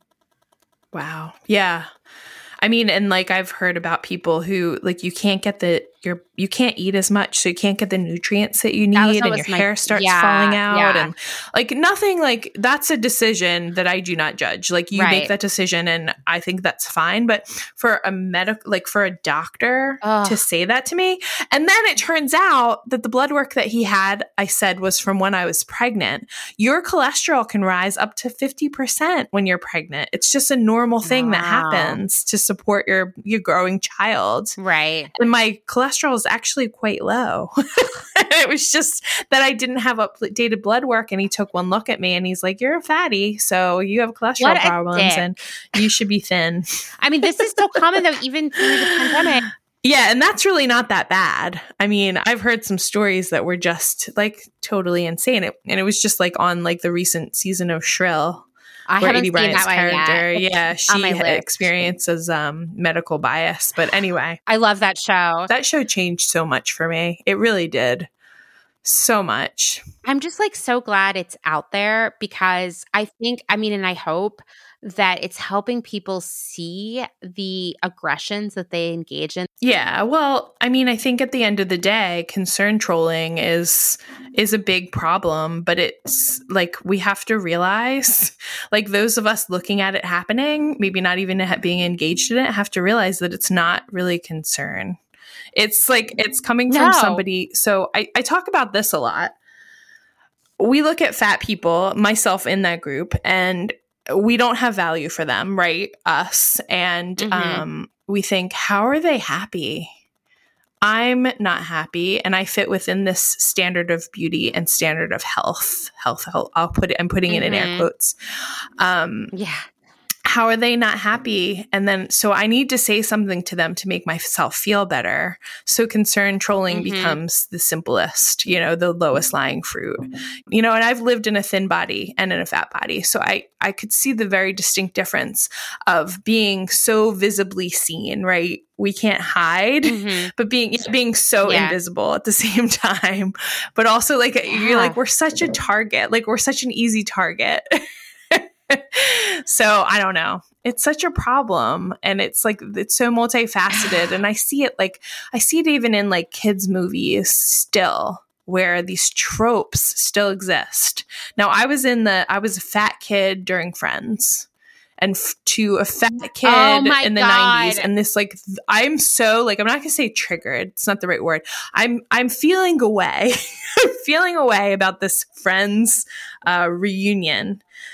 Because it's like this show brought me did so much damage to me as a kid, but not only damaged me, but it created this thing that people believed in, right? Which is the fat Monica trope. And so many people are talking about it right now. I'm not original, but like you see these same ideas, like a fat woman. I watched a movie recently. I can't remember what it was called, a kids cartoon movie. And there were two fat people in the movie, one female identifying, one male identifying. And it was just the female identifying fat woman was the over-sexualized, throwing herself at men, very masculine voice, female. And I was just like, fuck, are you kidding? Excuse me. Are you kidding? And then the male fat person was a clown, and he just kept getting fatter and fatter because this movie took place over time. And I was like, and this is what my kids are seeing, and it's starting here. I'm working, we're working against so much, and it seems like so little, but it's such a huge thing. So anyway, it comes from going back to the fashion relation to it. It comes from the top.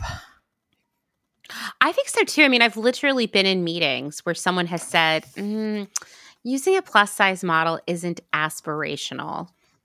Like one of my jobs, I was really campaigning aggressively for us to add sizes.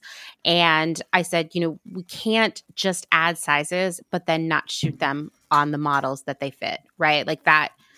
Why that's so fucked up. And also how if you don't care about people or doing the right thing, how about if I just phrase it, you can't sell stuff if people don't know you sell it, right? So we have to bring in larger models. Like we need at least one plus size model for each collection. And, then the squabbling was like, okay, well, we don't want it to be the lead image that you see when you're shopping. And I was like, why? Do you have data that proves anything that changes that? Because I was like, at ModCloth, we were like raking in the dough by actually being good humans and serving customers who want to buy clothing and feel good, just like everybody else who's like a smaller size. And it was like, well, I just don't think it's gonna, like, we're gonna see a decline in sales of that style because it's just not aspirational. I mean, anecdotally, right? Like, that's not true, right? I know it's not true. The employer that I had worked the longest before I went to ModCloth was the terrible company where you and I both worked.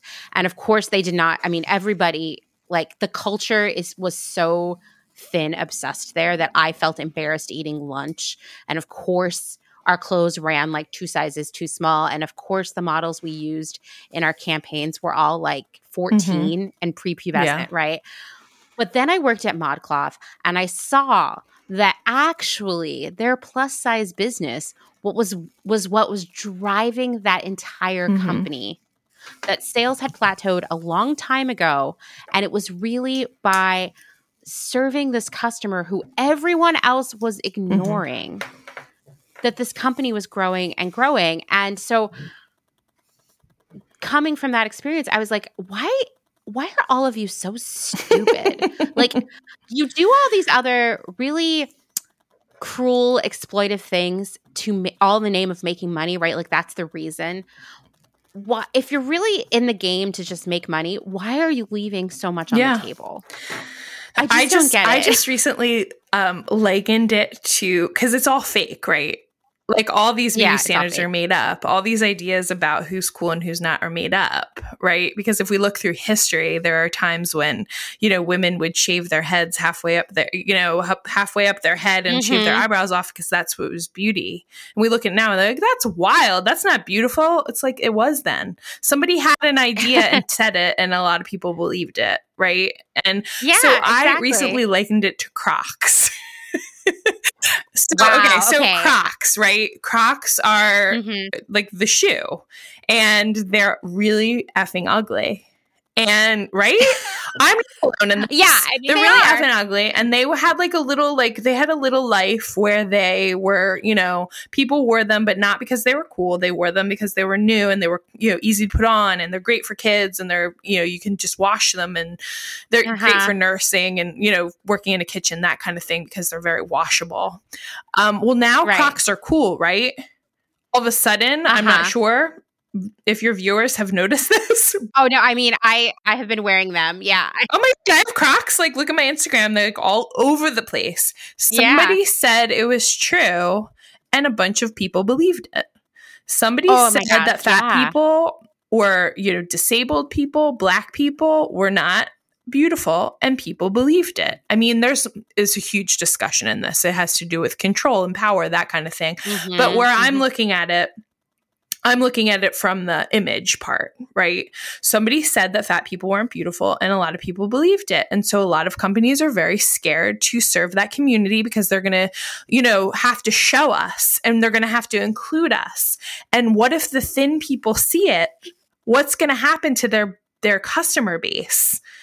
And it's so stupid if you think about it. But I've been thinking a lot about this because I recently talked about this on my TikTok and about this very issue, and it went crazy. And people were like, oh my gosh, that's right. Like, that makes total sense that companies think that way.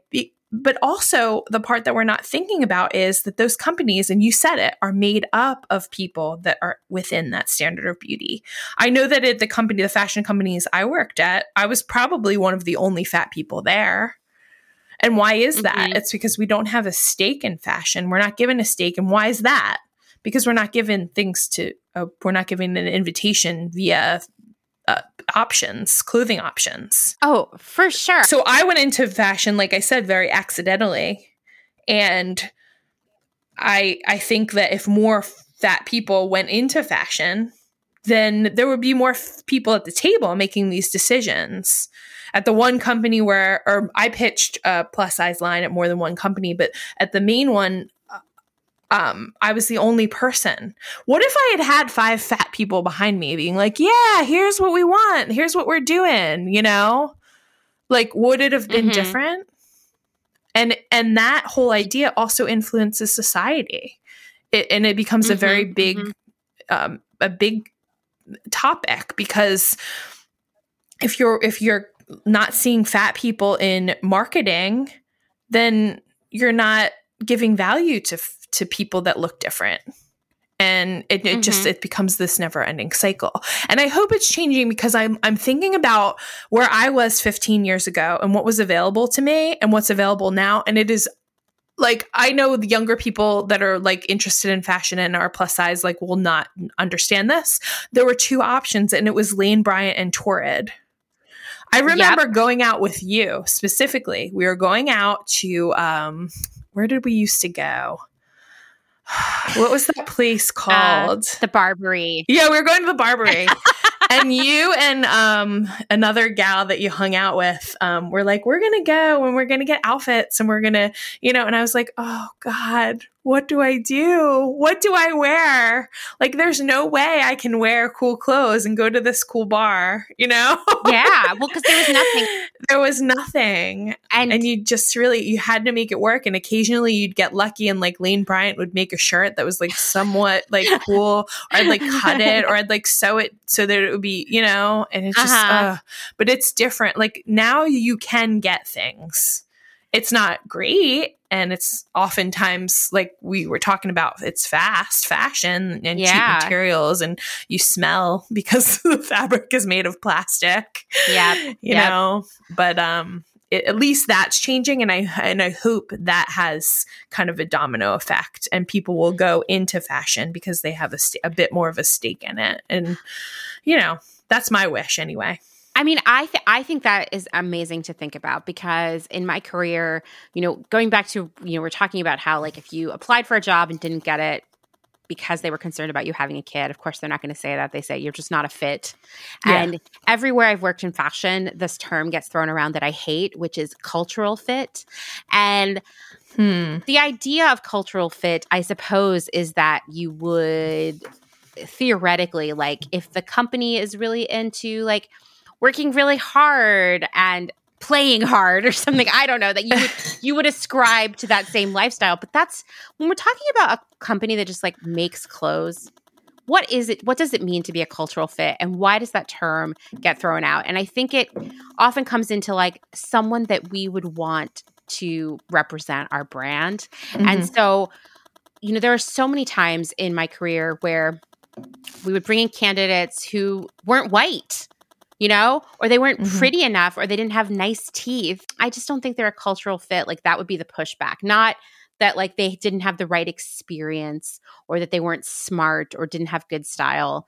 That was the kind of thing we would hear. And I'm going to tell you, I never once in my career have interviewed someone for a job who was larger than a size medium, because HR is gatekeeping that in the first place. They're not letting those people come in for interviews. Yeah. And that is why everybody in the industry is skinny and like unhappy. Yeah. Like the level of food negotiations my coworkers have been having throughout my career. I mean, I struggle with the same thing, because I'm like, if I eat too much food for lunch, people are going to talk about me.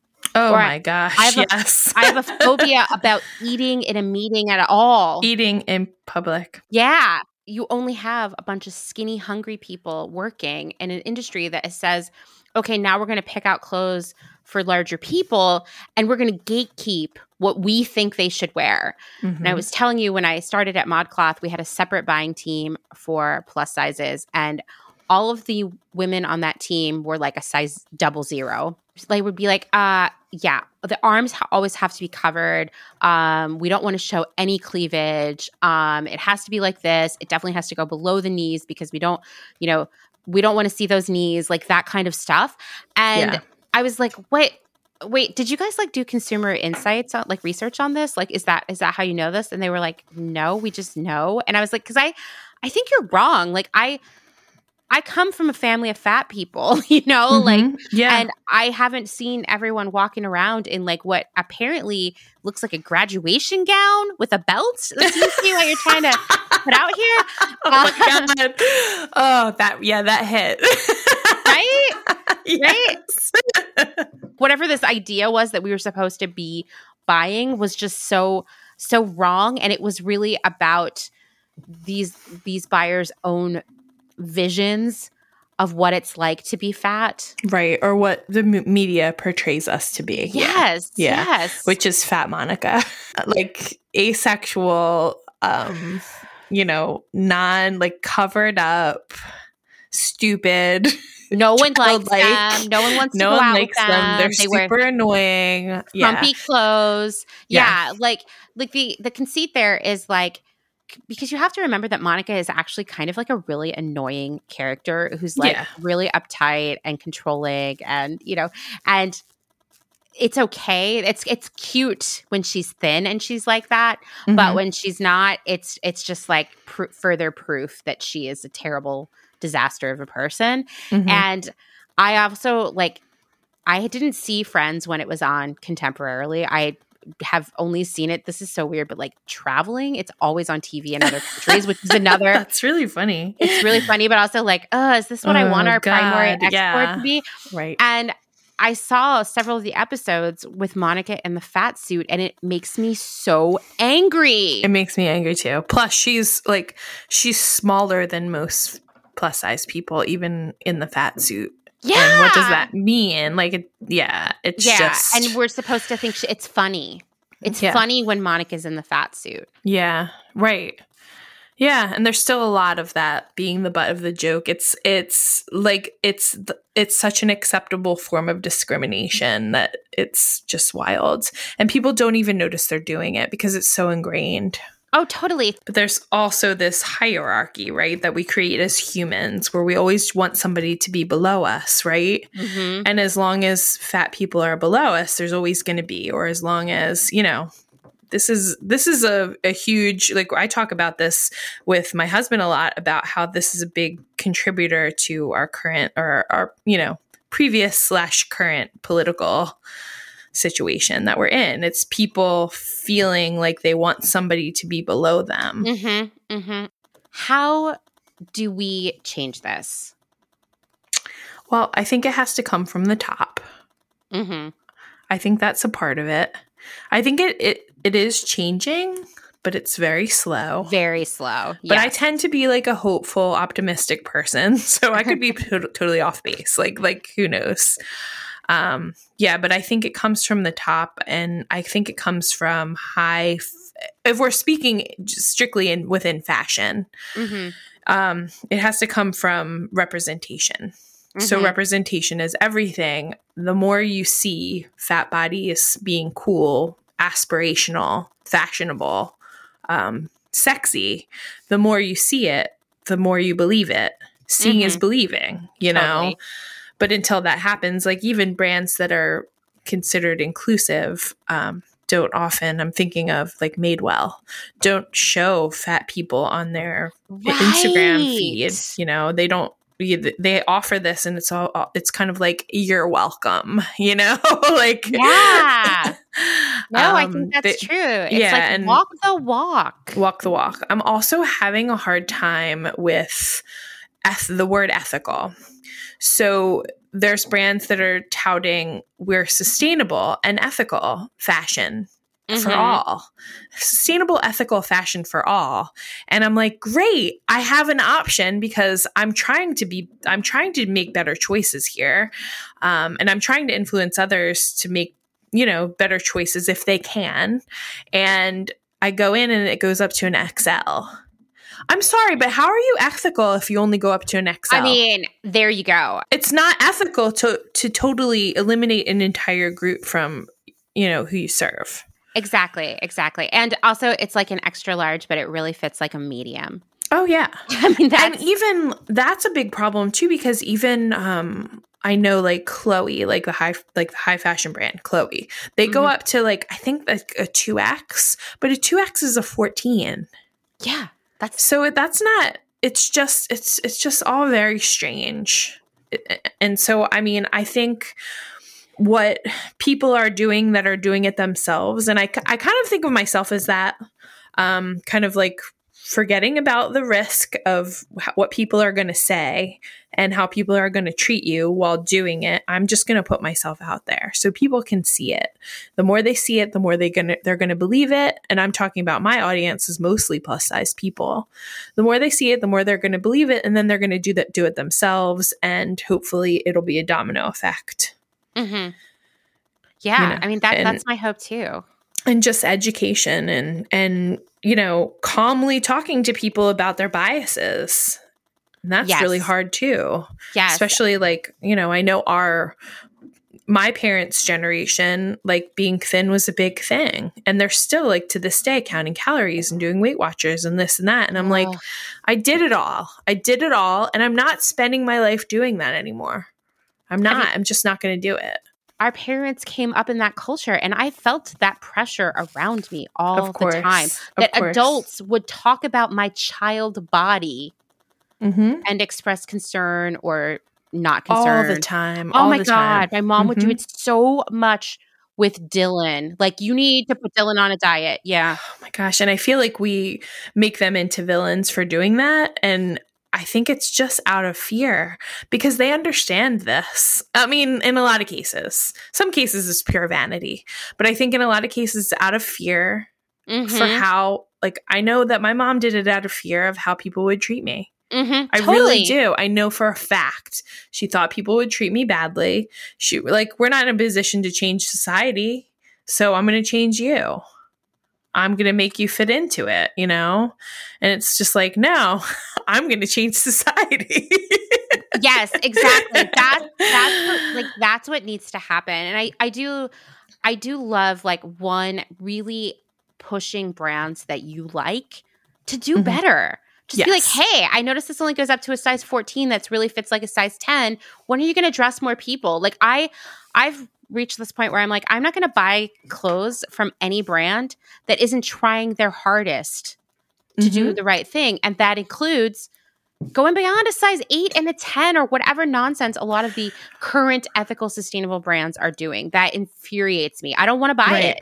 And if we're talking about actionable things that things that we can do to actually affect change, like we can't change anything without people that are within the standard of beauty or this, standard of size. And that's why people that are in a standard size have to have that mindset for anything to change. Unfortunately, I think that's true. It's totally true. But that is something that you can do. You can encourage those around you who are a straight size to only buy from brands that do extended sizing. And I'm not talking about an extended collection.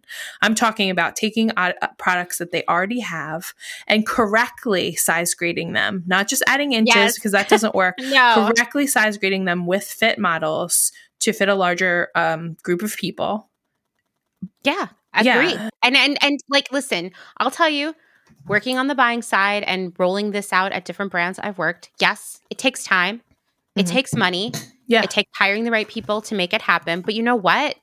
If a brand that I liked a lot, and I can't even really think of a brand that I really love at this point because I'm just trying not to buy anything new. Yeah, and it's hard to not become like completely disillusioned. Totally. But if a brand that I loved said, listen, hey, guess what we're doing? We're starting it. Here's where we are. Here's the timeline. Here's who we've hired. Here's when it's coming.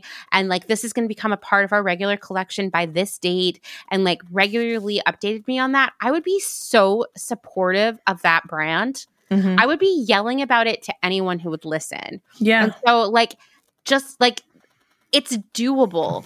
Yeah. I know that it's doable because I've done it, so just Right. And also just like as anybody who buys any kind of fashion, if you see something, say something.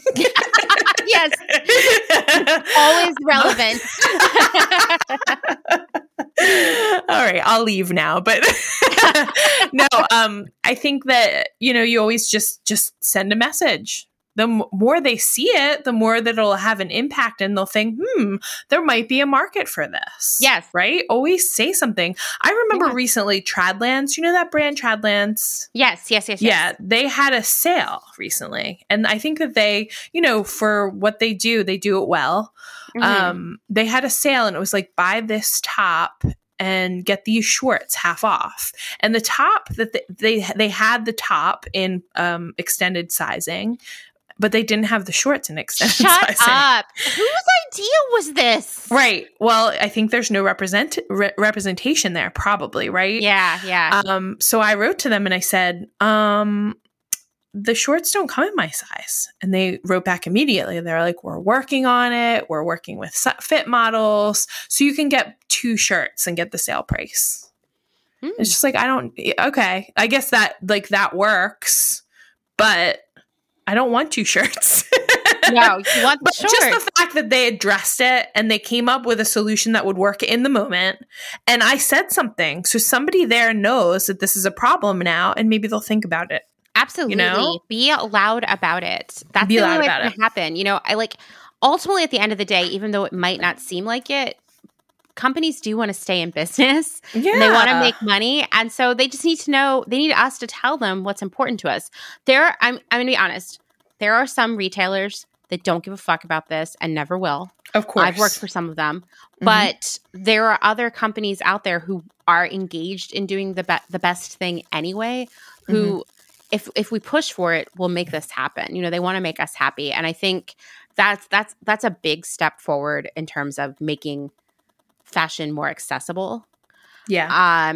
I also just think calling people out on their bullshit in your personal life is so important. Yeah. I wish I could go to that doctor's appointment with you. We can build a time machine. We'll go, and we're going to tell him what's up. Let's do it. Let's do it. You know what? Honestly, I think if you go to a doctor who fat shames you, fucking give them a bad review on the internet. Yeah.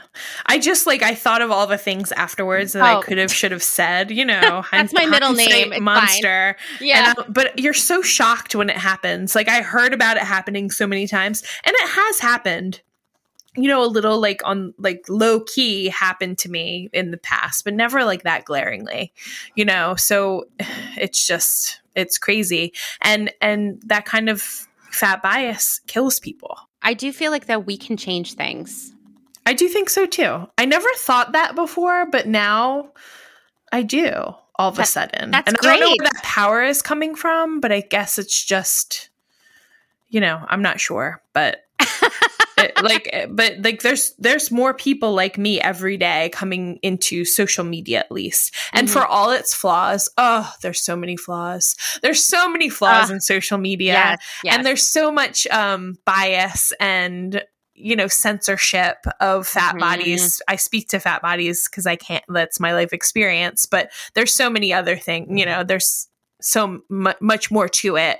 But for all that for all the reasons that it sucks, it really has done a good job with helping us create representation.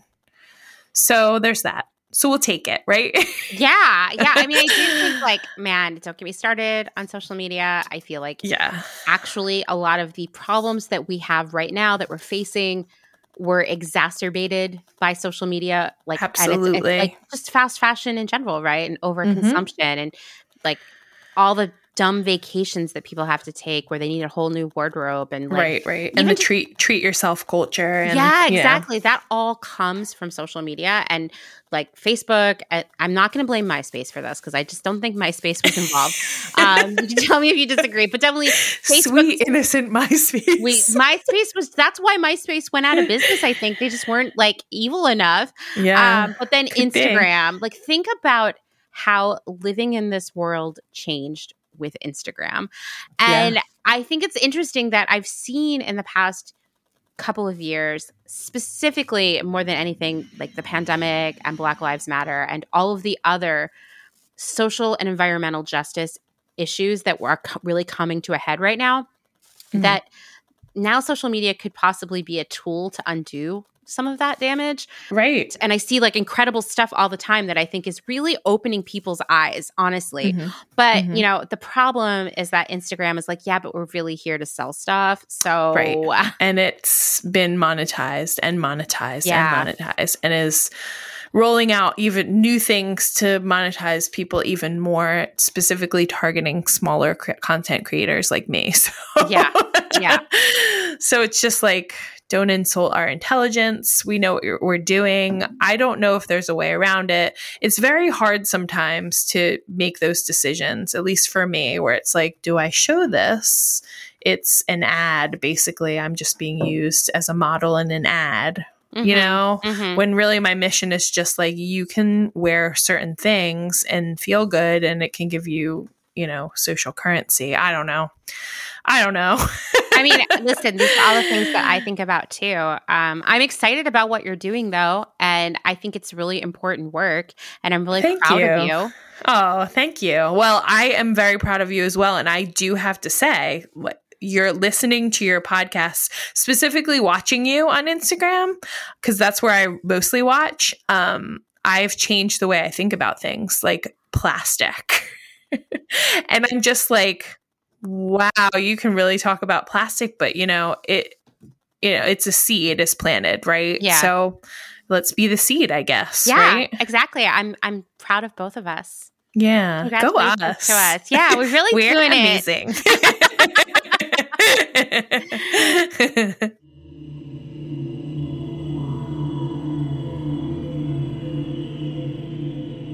All right. Well, you all love Jess now, right? Because she is the best, all caps best, and I feel so honored to have her as a friend. Jess, thank you so much for coming on the show.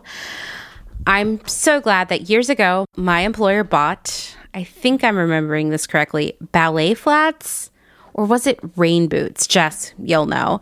Maybe it was both. But we bought them from her employer, and then we got to meet.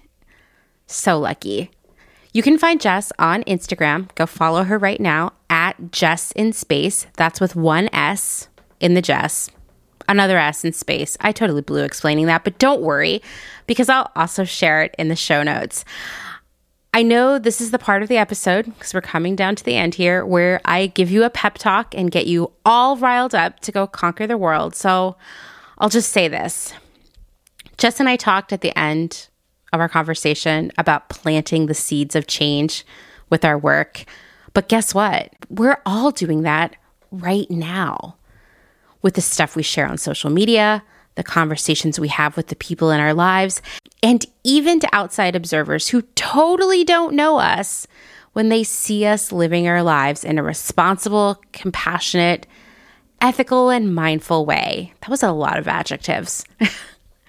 I truly believe that kindness breeds more kindness, that good deeds create more good deeds, and we all have the power to change the world around us.